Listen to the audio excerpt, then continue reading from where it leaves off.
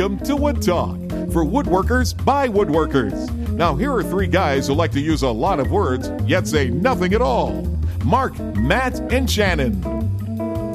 All right, it's Wood Talk number 307 for May 2nd, 2016. On today's show, we're talking about end grain orientation for panels, smoothing a book-matched panel, scraping glue, and our feature topic today, the Festool Domino versus the world. I like that. If that's not going to lead you, I don't want to listen. Yeah, it's like a comic book title. That's great. But before we get to all that, let's take a moment to talk about a very special sponsor. We'd like to welcome Kalo as a sponsor of the show. Kalo is the functional wedding ring for your hard-working hands. Kalo silicone wedding rings are safe for your finger, and now the new quality collection rings made with Q2X material are 10 times more resistant to gas, oil, and solvents, and less rigid than traditional silicone. Kalo rings are incredibly comfortable and start at just $15.99. Head to Kalo.com, that's QALO.com, and use the discount code WOODTALK for 15% off your order. That's a pretty sweet deal. And let me tell you something about Kalo. All right, we got in with these guys because odd coincidental timing. You guys remember Brandon Gore? We interviewed him on the show. He was on that Framework show on Spike. Was it Spike? Yeah, Spike TV. And he had posted something about an injury or a near miss that he had involving his ring. And I read that, and someone linked to the whole, what was it? The Tonight Show guy, Jimmy Fallon. He had an issue where he had fallen and went to brace himself, caught his finger on a table, and nearly had one of those degloving incidents. If you want to see some gross stuff, look that up.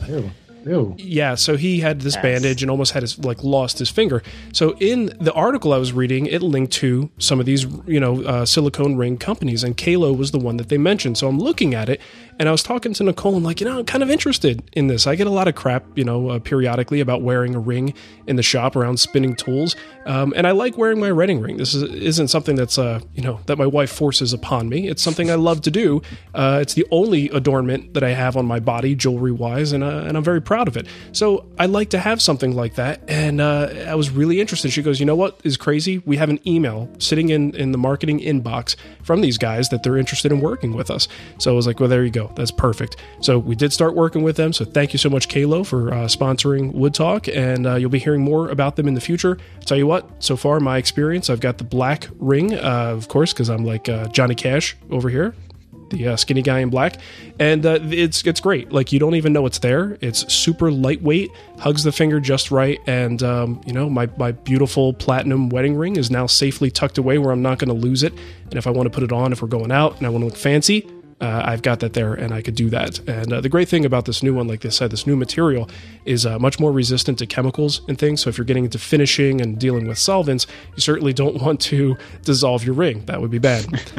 So this new material is definitely going to be a lot more appropriate for folks like us who are getting our hands into the stuff. So definitely check it out, QALO.com. You do not want to overlook this opportunity. 15% off. All right, so let's move on to some individuals we'd like to thank who helped us out with donations. Nicholas Ryan, Peter Steeper, and our buddy, Robert DeVries. Thank you so much, guys, for helping us out. And you can, too, by going to woodtalkshow.com, looking in the side column, and clicking on one of those donation links. And we'll mention your name at the top of the show, just like we did for Robert, Peter, and Nicholas. I'd also like to give a very quick, totally unrelated shout-out to a gentleman named Brock Kragenbrink. His son Jordan wrote me and said that his father is a really big fan, and he said, can you, mention his name or give him a shout-out on Wood Talk or call him? Now, that second thing will not be happening, but because you know what? I won't even call my own wife. Now, if you want me to send unless you pick up right now. Yeah, maybe if you, I don't know, I could send him a quick text, but mark no callie, people, unless it involves money. That's just the way it works. Or money or doctors. Let's. So there you go. If you want to get called on the show, just send in how many number of dollars, and we'll give you a call. Have $1 per minute rate. So there you go, Brock. Thanks for listening to the show. Thanks for watching the Wood Whisperer, and we hope you enjoy hearing your name. So, gentlemen, boy, I've done a lot of talking already. Let's get into what's on the bench. I'll make it very quick. My quote unquote, making my air quotes here, my apprentice is gone. A month went by like that. It was amazing. Fast. Yeah, it was really fast. And the cool thing is, I actually was in a shop today and did pretty much, I would say 99% of like the finishing touches, woodworking wise, excluding the finish. And that's all that was needing to be done. Like, we actually did get this project done in that time frame, and I was very impressed. I had a pleasure, was a pleasure having David in the shop, and frankly, I gotta say, I love being alone. Like, I love being like the only person in my 1,800 square foot shop where I, can hear the echo of my own voice and the pitter patter of my own feet. And I can listen to podcasts, I can listen to music, do whatever I want to do. I love that. And having worked with him for a month, I was like, whoa, I kind of miss the guy. Like, I would like to have this dude in the shop all the time. So I had a little bit of loneliness. It was very weird for me. So I guess that bodes well for what the experience was like having him in the shop. It was an absolute pleasure. David, he's an awesome guy, and anytime I'm running through, he lives in Kansas City, so anytime we go to visit Nicole's family, probably going to have to stop by and see what he's up to and let him treat me to some barbecue. So, see, I think that part of the apprentice program should include a life-size cutout. Yeah, you think so? If for no other reason, just to how you have like the employee of the month, photos on the wall and the places you need to have like past apprentices. Is on the wall over there. Well, you got to have an empty wall somewhere. I did give that some thought, and I thought, how like you go to some New York deli and they have all the famous people that have been there, and you see their. Yeah. I want that just on the top perimeter, right where the wall meets the ceiling. Just have these pictures all the way across, as many as we wind up having. I think that would be great. It's a great idea. So that's really about it for me. Again, the bookcase is nearing completion, so that means I'm going to go into the editing phase and have that project out by mid-May for the Guild. So. Moving right along. So, Shannon, what about you? Let's see. I got a fair amount of shop time this week. I was very excited to spend lots of time in my shop, if only to just put Deadpool on the TV and maybe do less woodworking and more watching that on the TV. Is that out already? Yeah. Well, at least on.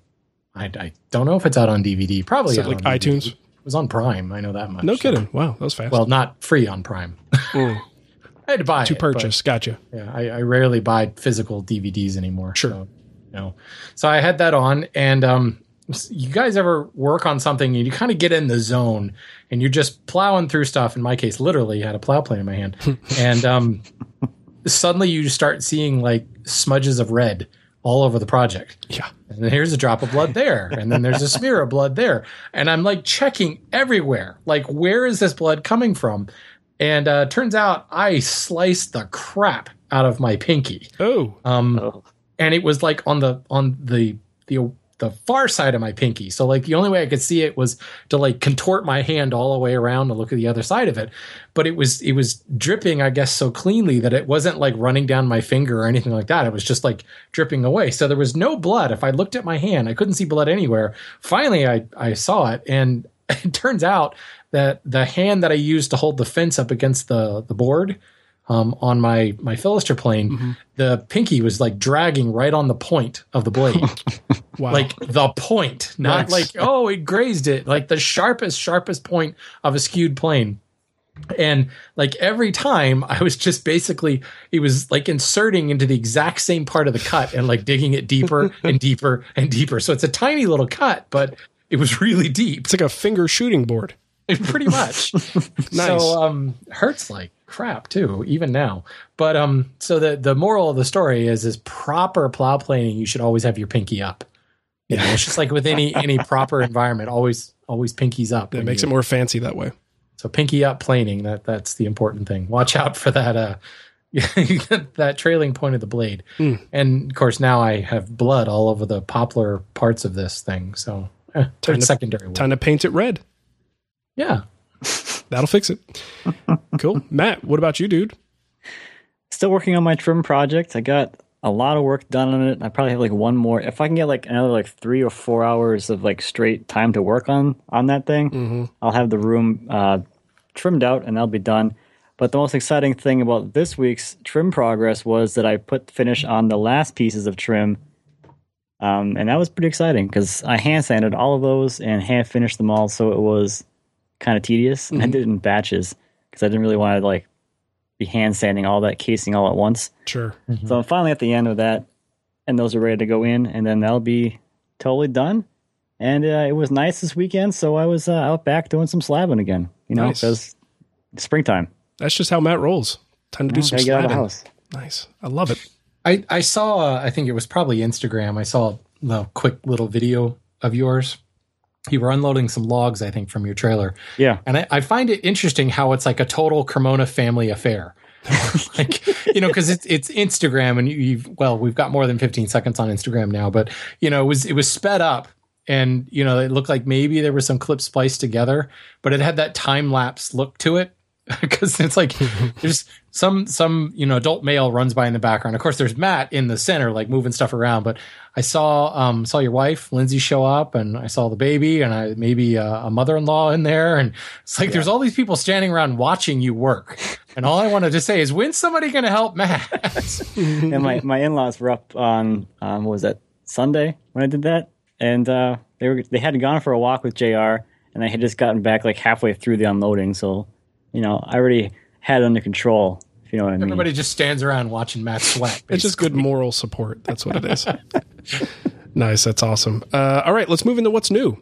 And a quick announcement here about a feed change in case you haven't noticed. I mean, if you have, you probably are annoyed by it, but some things are necessary like this. We changed our RSS feed primarily because the one we were using, just to get a little inside baseball here for you, we were using SoundCloud, and they pose a 250 item limit on their RSS feeds, which means with a show like ours that's been around for a while, that means we are limited to the last 250 shows. So if you're going in there to listen to the archive and using iTunes or some other podcatcher or directory, you're not going to be able to get them all. But remember, you can always get them at woodtalkshow.com. That's kind of the thing we want to drive home here. Go to the website. You can always download them directly there. Now, that said, we had to change the feed. So now the feed does have everything in there, but depending on your podcast app settings, you may have had them all flagged looking like new, and unfortunately that means some folks may have downloaded all of them because maybe they have it set to always download all new episodes. That works for an old feed. It does not work for a reset feed. So we apologize for that, but it's a necessary evil sometimes for us to change that feed to accommodate the changing needs of the show. But we figured it was better to satisfy having the full archive available than, with sort of the calculated thing being, oh, well, crap, some people are going to get like a bunch of shows looking like they're new. Excuse me. So unfortunately, it happens. We apologize, but had to be done. Another quick announcement, thewoodwhisperer.com/giveaway. You really want to get in on this. Nicole worked hard on the giveaway this month. Well, she works hard on them every month, but this one's really good. We got some cool stuff in there. One winner will receive an Arbortech Turbo Shaft, which is that little turbo shafty thing. Yeah, you have to go look at it. It's kind of really hard to explain what it is. Is that why they call it a turbo shaft? That is, because it's a turbo shafty thing. It's very fast, and it's kind of shaped like a shaft.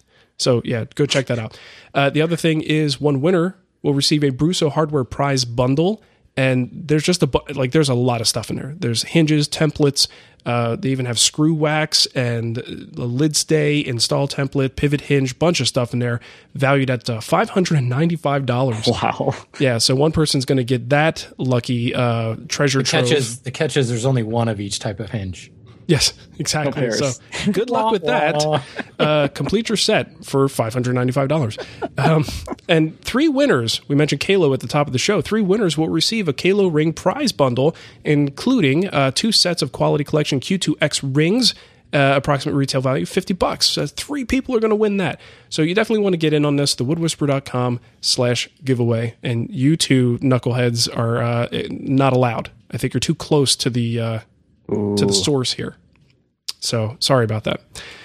All right, let's move on to an actual what's new thing. This one here is from Clayton. He says, have you guys seen this yet? A handheld CNC router thing called Origin from a startup called Shaper. It's pretty interesting stuff. Now, we have talked about this in the past, and I remembered, I'm like, wasn't this like an MIT student or something that basically you move the router around, and the router on the base that you have, the router itself is computerized, so it's moving within its own little world, and all you have to do is kind of roughly guide it into the area it needs to go. And doing a little digging on their About page and the team, as it turns out, unless there are multiple people working on this at MIT, the founders are MIT students. So I'm guessing this is now the concept that these kids did in college is now something that they're putting toward this new venture and actually bringing a product to the market. So pretty cool stuff. You definitely want to check out the video. This is still one of those things that I have questions. I have questions about the practicality of something like this, the cost versus like for folks who really need to do this type of work. why they wouldn't necessarily go for some kind of a CNC as opposed to this handheld, effectively what's kind of like a very smart handheld. It's not a CNC, but it's computerized and guided, and you barely have to do anything to get it to work. So the tech is super cool, but I'm sort of reserving judgment until I actually see real applications, what it involves in actually getting it to work, if it's worth it versus, what's traditionally done these days by very well by CNC. I think it's a prototype of the next Wii controller. There you go. The Nintendo router. Yeah. Nintendo woodworking. There's a new system coming out in 2017. Maybe that's what they're using. Yeah, that's what's going to be. It's going to be a little router. But, if you think about it, I suppose with the, explosion, we've been talking about virtual reality for years, but now that there's actually stuff coming out, I don't know. Maybe this is the step on the next way. You want to have your hands involved, I guess. So I don't know. That's a bit of a reach, but. Yeah, I mean, if that's the only thing is to make you feel like you were a little closer to the work, like you did more, just because it's more satisfying, I don't know that that's going to sell product. It is kind of a contradiction, You go to a CNC for that like precision and control, and now you add like the human error element, the possibility that of talks error. to the CNC. Yeah. Well, it's interesting. Either way, you got to check it out. It's cool technology, and the videos and stuff are much better than they were when we saw them initially with the like really early prototypes. So pretty cool stuff. Go check it out. Nice. This next one comes from John, and he links to a video by the Samurai Woodworker. I've talked about him before, I believe, in one of his workbench videos. He builds a jewelry box for his wife that will make all other husbands look bad. Whoa! This is some good woodworking going on. He carves panels, concave panels, to wrap around a convex walnut carcass. So imagine building like a treasure chest looking thing out of walnut, and then wrapping it. And it looks like maple, but I could be wrong. But he then like overlays like a screen of maple that's been carved, like full 3-dimensional carving. Mm-hmm. And then he goes and puts like the little like dividers and stuff inside. It's beautifully done. Yeah. Really, really well done. And of course he presents it to his wife at the end, and yeah, nice video. Well done. Making us look bad. Nicely done. Good deal. My wife's happy to like get a pen off the lathe. Yeah, no kidding. This next one's from Dominic. He says, "Are you aware of this YouTube channel, Sticknit? I don't know. Maybe Sticknit Sticks? Something like that. STINNETT Sticks. There's a link here, and we'll have that in the show notes to the channel. Beautiful walking sticks shaped like realistic snakes, carved from branches found in the wild.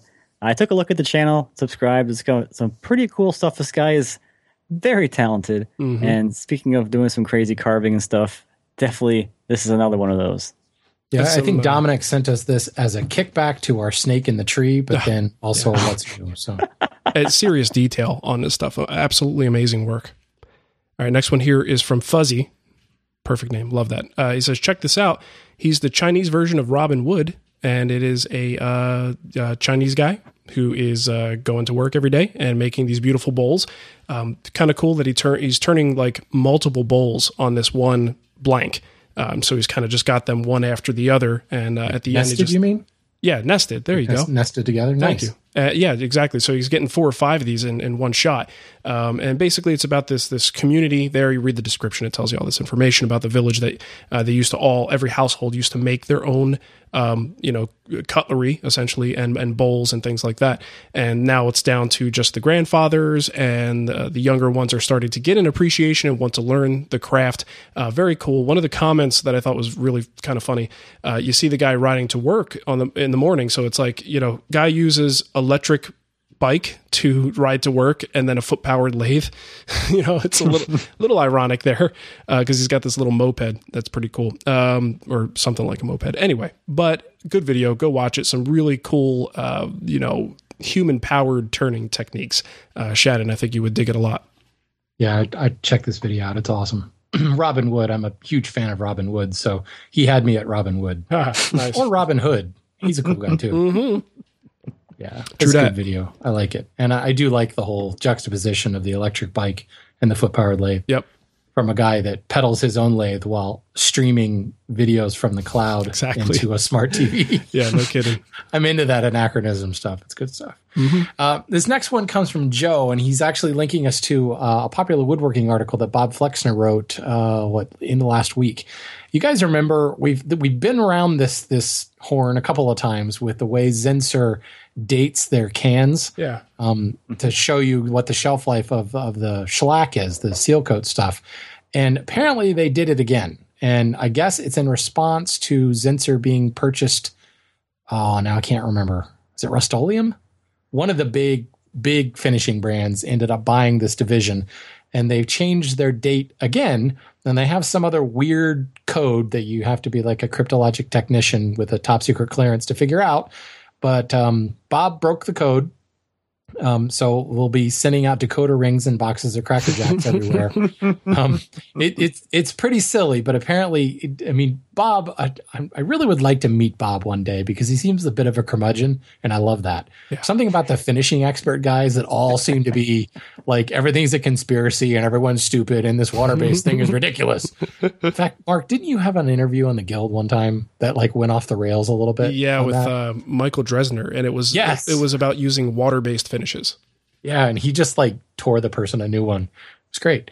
Anyway, this Bob talks about how they don't actually list on the can anymore that there is a shelf life, that it goes bad. And they've taken a lot of information off the can that was really useful, like how to make a 2-pound cut, 3-pound cut. Like you used to have a chart on the can. They've taken all that off. So it's kind of funny because it is a bit of a curmudgeonly article, but there's also the secret key to decoding the like when it was made now. So go check that out. It's interesting. It's really not obvious either. It's you definitely need a decoder ring to do it. Yeah, definitely. Cool.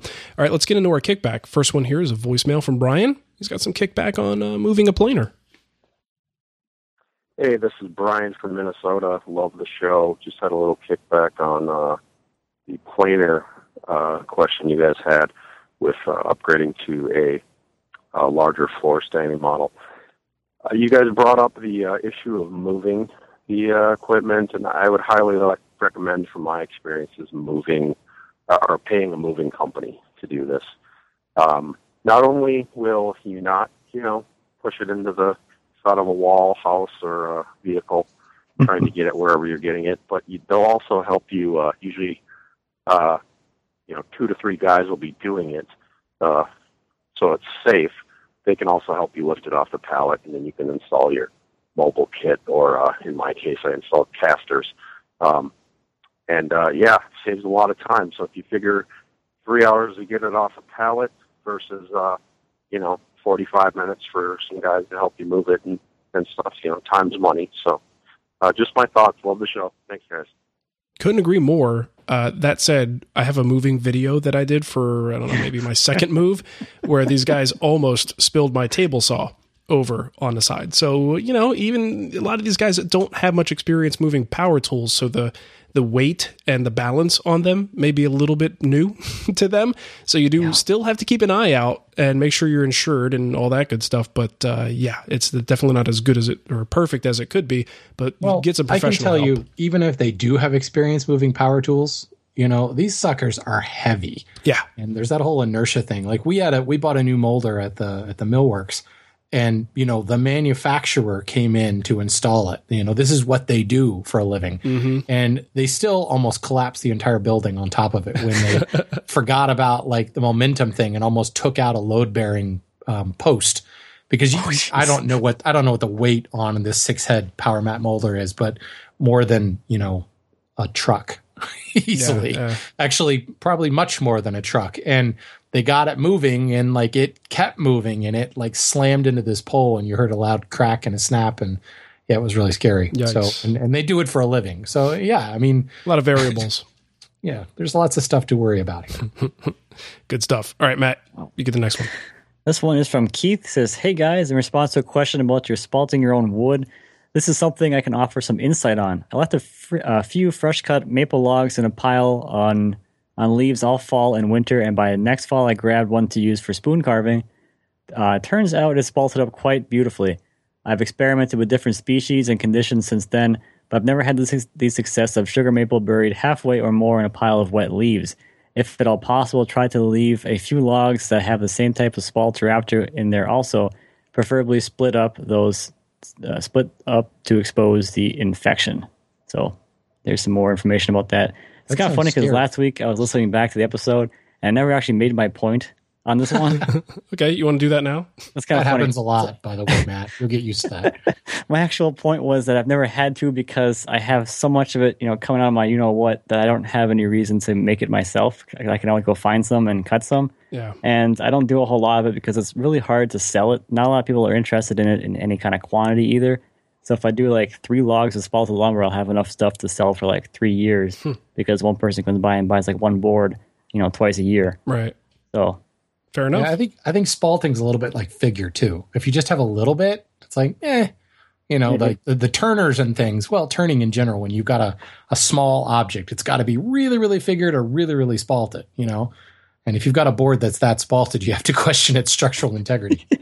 Yeah, I think that's the tricky thing with it, right? Because like 1 or 2 little veins of the stuff, it doesn't quite cut it. But then when there's too much, you've got all this soft, sort of punky grain and soft wood that's going to be a little tricky to work with. So I think probably one of the keys to Keith's thing too is that he said he left it in the fall and the winter, which tells me it was probably felled somewhere in the summer when the sap was rising, right? Which is what causes all the bugs and all the rot and everything to take hold. So.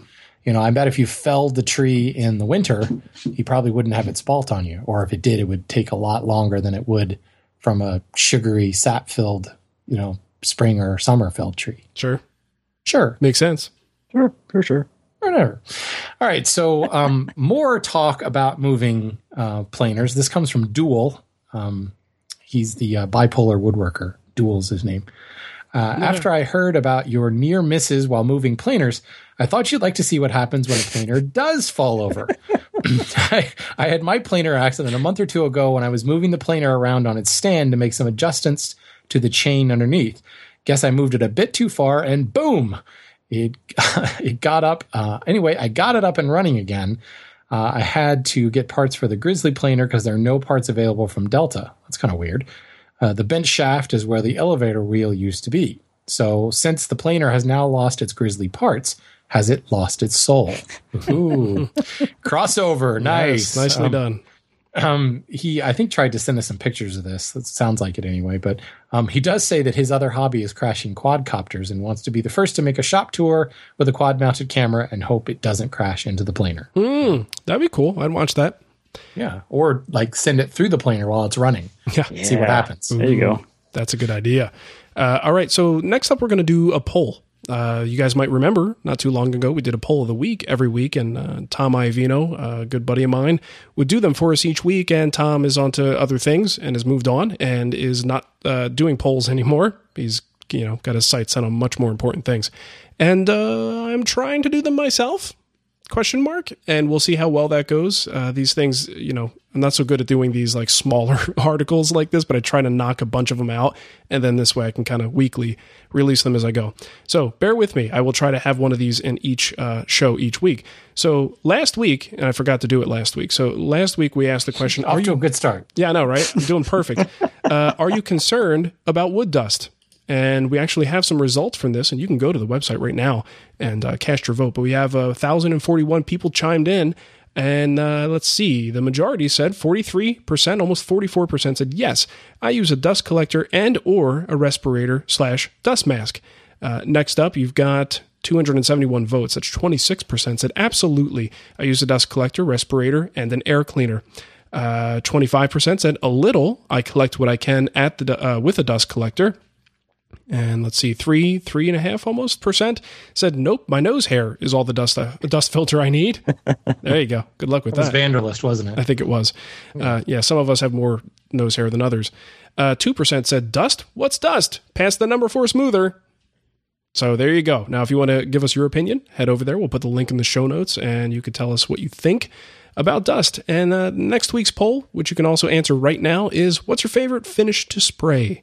So if you do HVLP, there's a couple of options there. I'm just curious what kind of finishes people like to send through their HVLP guns, because I think that's interesting stuff. All right, so this week's featured topic. This one comes from John Wilson, We're going to kind of riff on it a little bit. He says, a kickback on benchtop or floor standing mortisers from a few episodes ago. Why even bother with them anymore? Hasn't the Domino made them obsolete?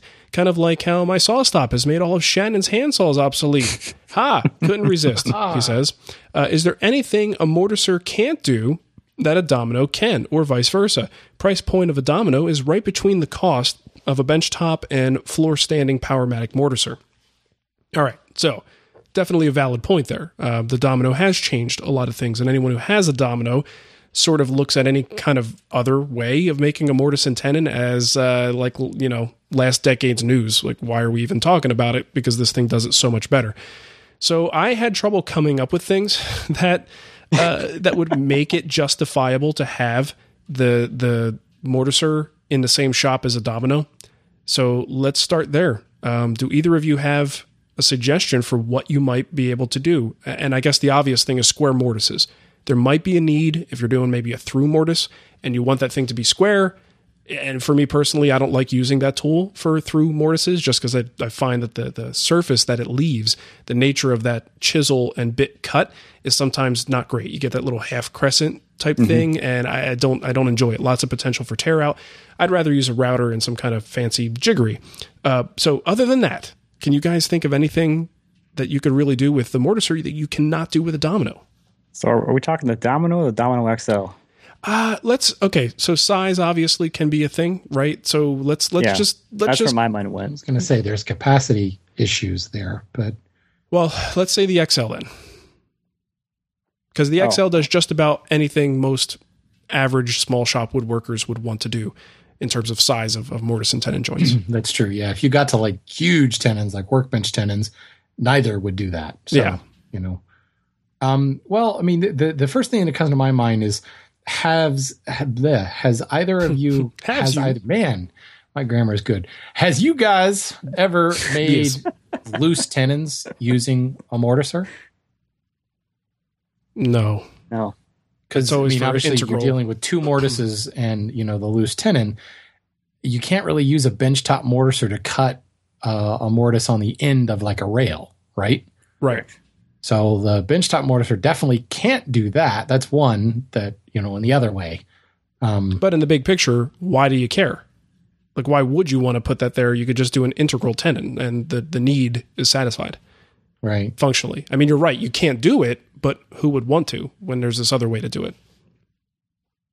Traditional mortise and tenon. I don't know. I mean, when you talk about the big floor standing mortisers, there is some repeatability in there that makes things really, really quick. But at the same time, then if we're talking about long mortises, but make a couple of plunges with a Domino, It seems to be, I don't know. I think he's got a point.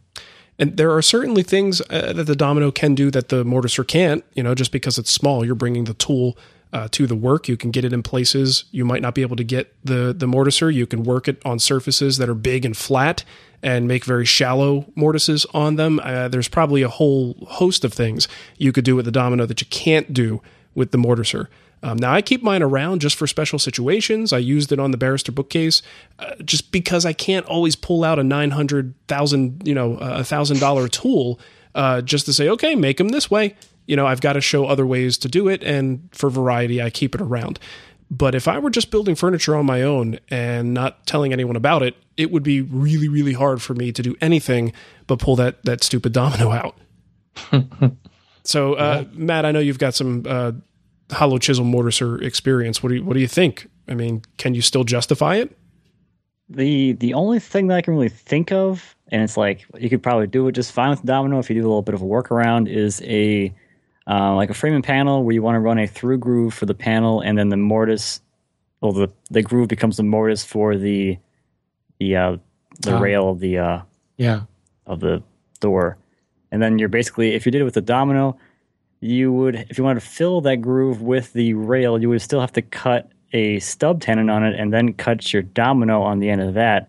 So you might as well just make an integral tenon because you're already doing it. Mm-hmm. But I guess, it's a little faster in that sense. I don't know. That's the only thing that comes to my mind, though. Yeah. Interesting stuff. Now, price-wise, we should clarify the entry-level Domino is $970. The XL, I didn't get the price on that, but you can probably look it up. It's obviously over $1,000. You can get into the Mortiser game for like $330. Some for $320, and they go up to like $489 for the Powermatic. So there's your whole range of the benchtop mortisers. And I think most people who are listening to this show probably would get the benchtop version. So I don't even know that we need to consider floor standing. That's a pretty big price difference between that and the entry level, standard Domino, the 500 at nearly $1,000. So there's definitely some cost justification for not doing it, but functionally, bleh. I don't think I can come up with any really good solid reason. So, this is a great thing for the audience. Let us know if there are things that you do with a hollow chisel mortiser that you don't think could be accomplished with the Domino, because we're very interested. Thanks for that question, John. I thought it was a pretty thought-invoking one. Very cool. All right, let's move into our emails. This one here is from Paul. He says, "Hey guys, love the show. One question for you. I actually have a couple more, but figured basically he doesn't want to get banned from the show." Good thinking, Paul. He says, "I'll be gluing up a large tabletop consisting of about 6 boards. As it pertains to the direction of growth rings on the end grain of the boards, I've heard 2 methods. The first one is that you should alternate the growth rings in order to keep it flat. The other is to not alternate the boards. They should be oriented in the same direction. In other words, the growth rings should set up so that the inside, smaller rings, are facing up and the outside of the tree, larger rings, is facing down, since the inside is the hardest. From a finishing standpoint, this would be better because each board would absorb the same amount of finish.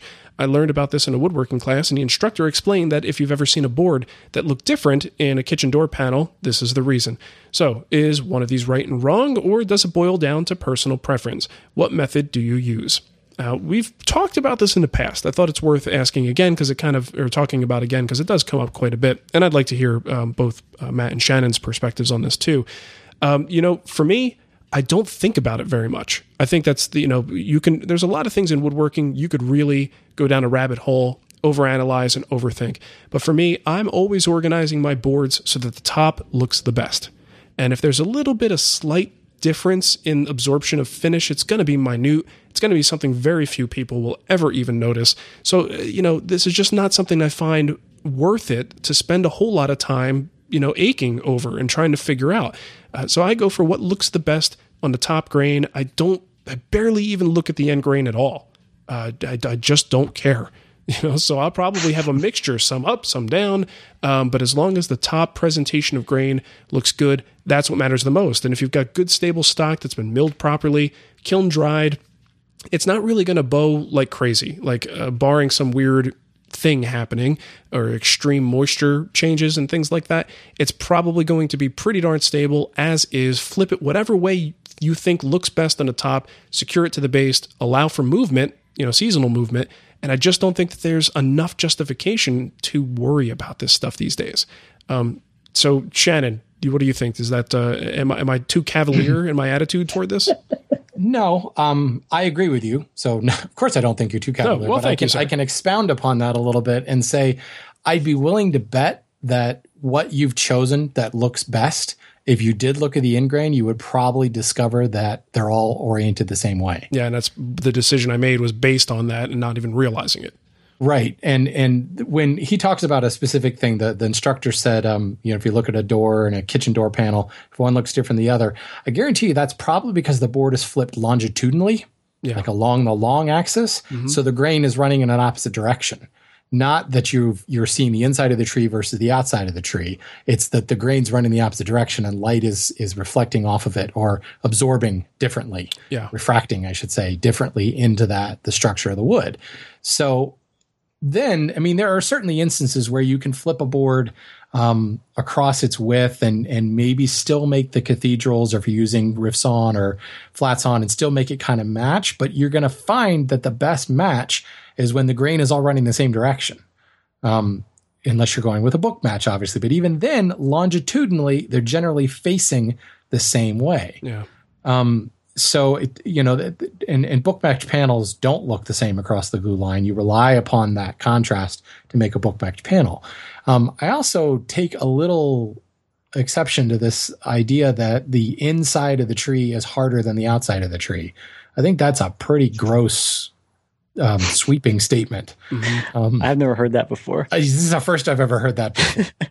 It's not like the inner growth rings are being compressed as the tree grows. Maybe they have more extractives, which is what colors heartwood, but maybe you can make a case for that in a species or two, but I definitely don't think, and probably not in domestic species that we're used to here in North America. So yeah, I say foo on you. Well, and at the same time, even if it isn't a hard or soft sort of density situation, there may be other properties of the wood that could lead to finish absorbing slightly differently. But if that were the case, I feel like I kind of would have noticed that before.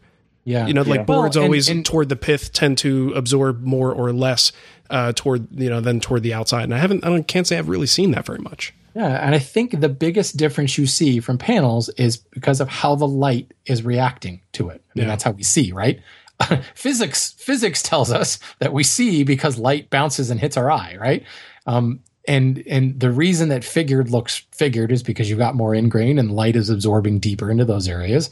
Certainly there can be some tint that comes with that with finishing, but you're just flipping the board, so it's going to look different. It's not because it's necessarily growth rings up or growth rings down. Yeah.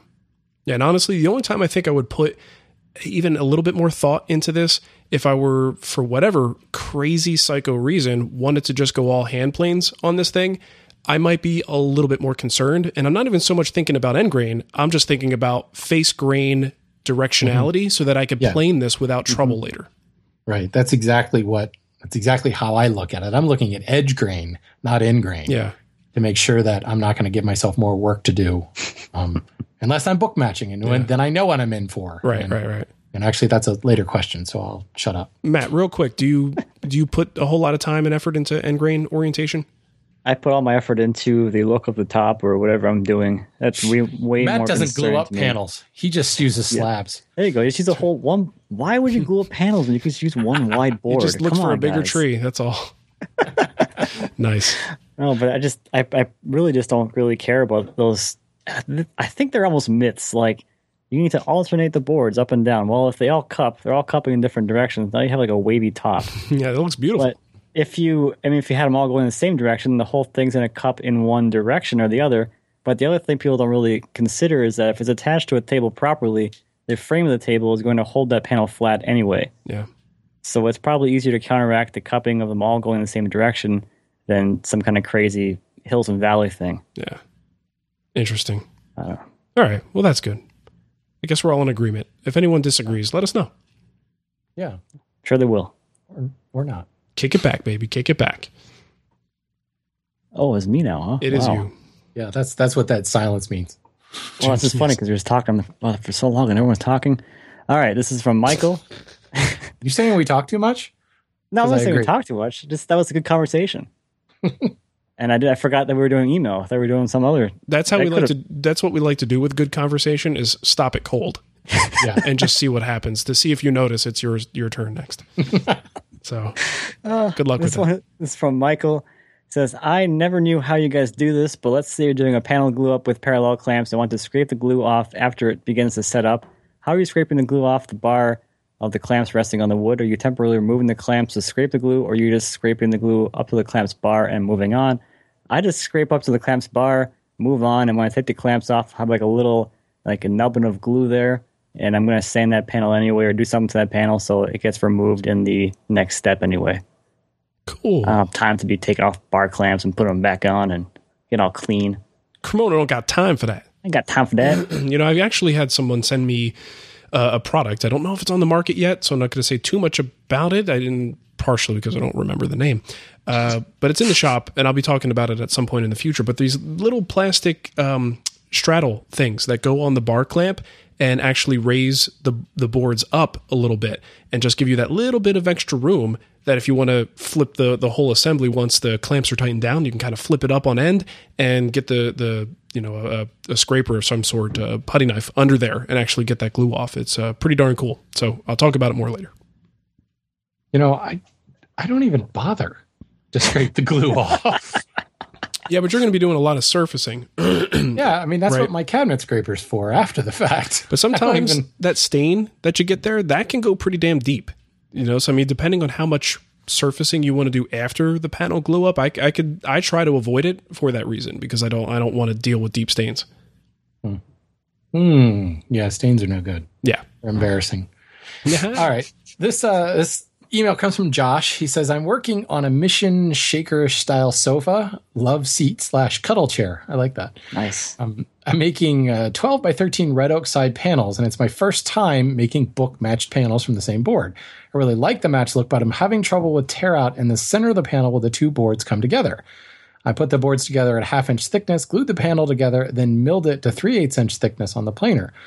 I planned to get to a final 5/16 by hand. I'd never realized the grain would change direction from one board to the next. Duh. He said that, not me. There was some manageable tear out from the planer. My number 4 Ward's Master pre-1940s vintage smoother is causing tear out if I cross the center line on the book match. The Hawk plane is pretty sharp, can shave the hair off my arm if that is any gauge. So he wants some opinions on what to do to get from the 3/8 inch down to 5/16. He could either rent time on a drum sander at a local hardware store, lumber yard, get a card scraper. Are they effective at removing a 16th material? Find and restore a cabinet scraper plane, or Norm style belt sander and a light touch. That's nice. Or a low angle block plane, or is that going to have the same tear out problem? Or if we had any other ideas? Well, I tell you how I do this, because I alluded to this earlier. I try not to do this because I know that I'm going to run into that reversing grain direction. When you flip a board over, the grain moves the opposite direction. When you flip a board across its width, I should say, the grain is now moving the opposite direction. So if you want to keep planing the same direction, you have to flip the board along its long axis. But book match looks pretty cool, right? So every now and then you want to see that, especially if you resawed it yourself. Well, I know that I'm going to have that problem. And frankly, I still use my smoothing plane. I have to question, and he does specifically say it's a vintage smoother. You might want to look at tuning that plane a little bit more. Tighten up that mouth first and foremost. We'll assume that the blade is plenty sharp, right? He says that it's shaving arm hair, so it's probably pretty sharp. You want to advance that frog so that the mouth is really, really tight, and you want to back off the shaving as much as you can. Now, if you've got, what did he say, 5? So he's got a 16th of a material to remove. That's not that much wood. Even if you're taking 1/1000th of an inch, it's not like you're going to make 1,000 passes, right? What's 16,000 divided by 16? Somebody quick. That many passes. 1 million. Yeah, whatever. It's not a huge amount of work. It's certainly going to be more work to do this, but if you're dealing with difficult grain, your best bet is a nice light cut with a sharp blade with a very tight mouth. The mouth should be like a gnat's wing, the dust on a gnat's wing's thickness wider than the shaving that you're taking yourself. And as you go down that glue line, work right up to the glue line, switching directions on either panel. When you come to that glue line, skew that plane really heavily, like past 45 degrees to the grain line. So you're practically pushing the plane down the board sideways. All of that combined, you shouldn't get any tear out on there, unless you're dealing with really, really, really difficult, weird wood, in which case I'd grab a scraper, card scraper. You can remove a fair amount of wood with a card scraper. You can remove even more wood with a cabinet scraper, like a number 80 cabinet scraper. I don't think you need to go so far to get a scraper plane, just because then you're going to be beholden to the length of the sole, just like trying to smooth out a board with a big long joiner plane. You're better off to have that smaller wheelbase of a card scraper or a cabinet scraper, but you can remove a lot of wood there. But again, the heavier the cut you take, the better your chances are of tearing that board out a little bit. So stick with your smoother first, tighten up the mouth and skew the heck out of that blade as you're coming down the glue line, and I bet you'll probably be okay. Cool. Sounds good. Well, folks, did you like what you heard today? Do you want to support us continuing to do this show? Well, if you do, you might want to go to woodtalkshow.com and look over in the side column. There's a couple of donation links, totally optional. You don't have to do it. We'll just make you feel guilty if you don't. Click on one of those. We have a small recurring donations or a one-time donation to help support the show. You could also go to twstore.com and pick up a Wood Talk t-shirt. And if you want to, you don't have to do much more than a few clicks. Just go to your favorite podcast directory, and iTunes is a good one, sort of. It's one. Let's just say that. It's one. It's one. Click on ratings and reviews and give us that 5-star rating. And a lot of people did, but no one recently. So, give us some reviews. We'll read them on the show right here. And Shannon, how about giving the contact info and we'll get out of here. I feel like we should add that we have tracking software and cart abandonment sequences set up. So if you actually add a Wood Talk t-shirt but then not check out, we will read your name on the show. Yeah, that. And Shannon will write you and be like, dude, what's up? Yeah. What are you doing? Come on, man. Anyway, if you have comments, questions, topic suggestions, or would like to listen to the episodes prior to 20 whatever it is, and you don't feel like refreshing your feed, go to woodtalkshow.com. All the shows are there. You can comment on them. You can listen to them. You can download them. You can print them out and read them old school. Massage however them. you want to do it. Kiss them. You can print them out, crumple them up, and throw them away. Yeah. If it makes you feel good about that physical destruction of our show. Yeah. But the show is not possible without you. So please leave us a voicemail on Skype. Our username is Wood Talk Online. You can call our voicemail line at 623-242-5180. Or you can use our fancy contact form again at woodtalkshow.com/contact. Leave off the contact and you find the episodes. See, that's how that works there. Nice. And when you're on the pages on our website at woodtalkshow.com, you can actually leave comments there as well.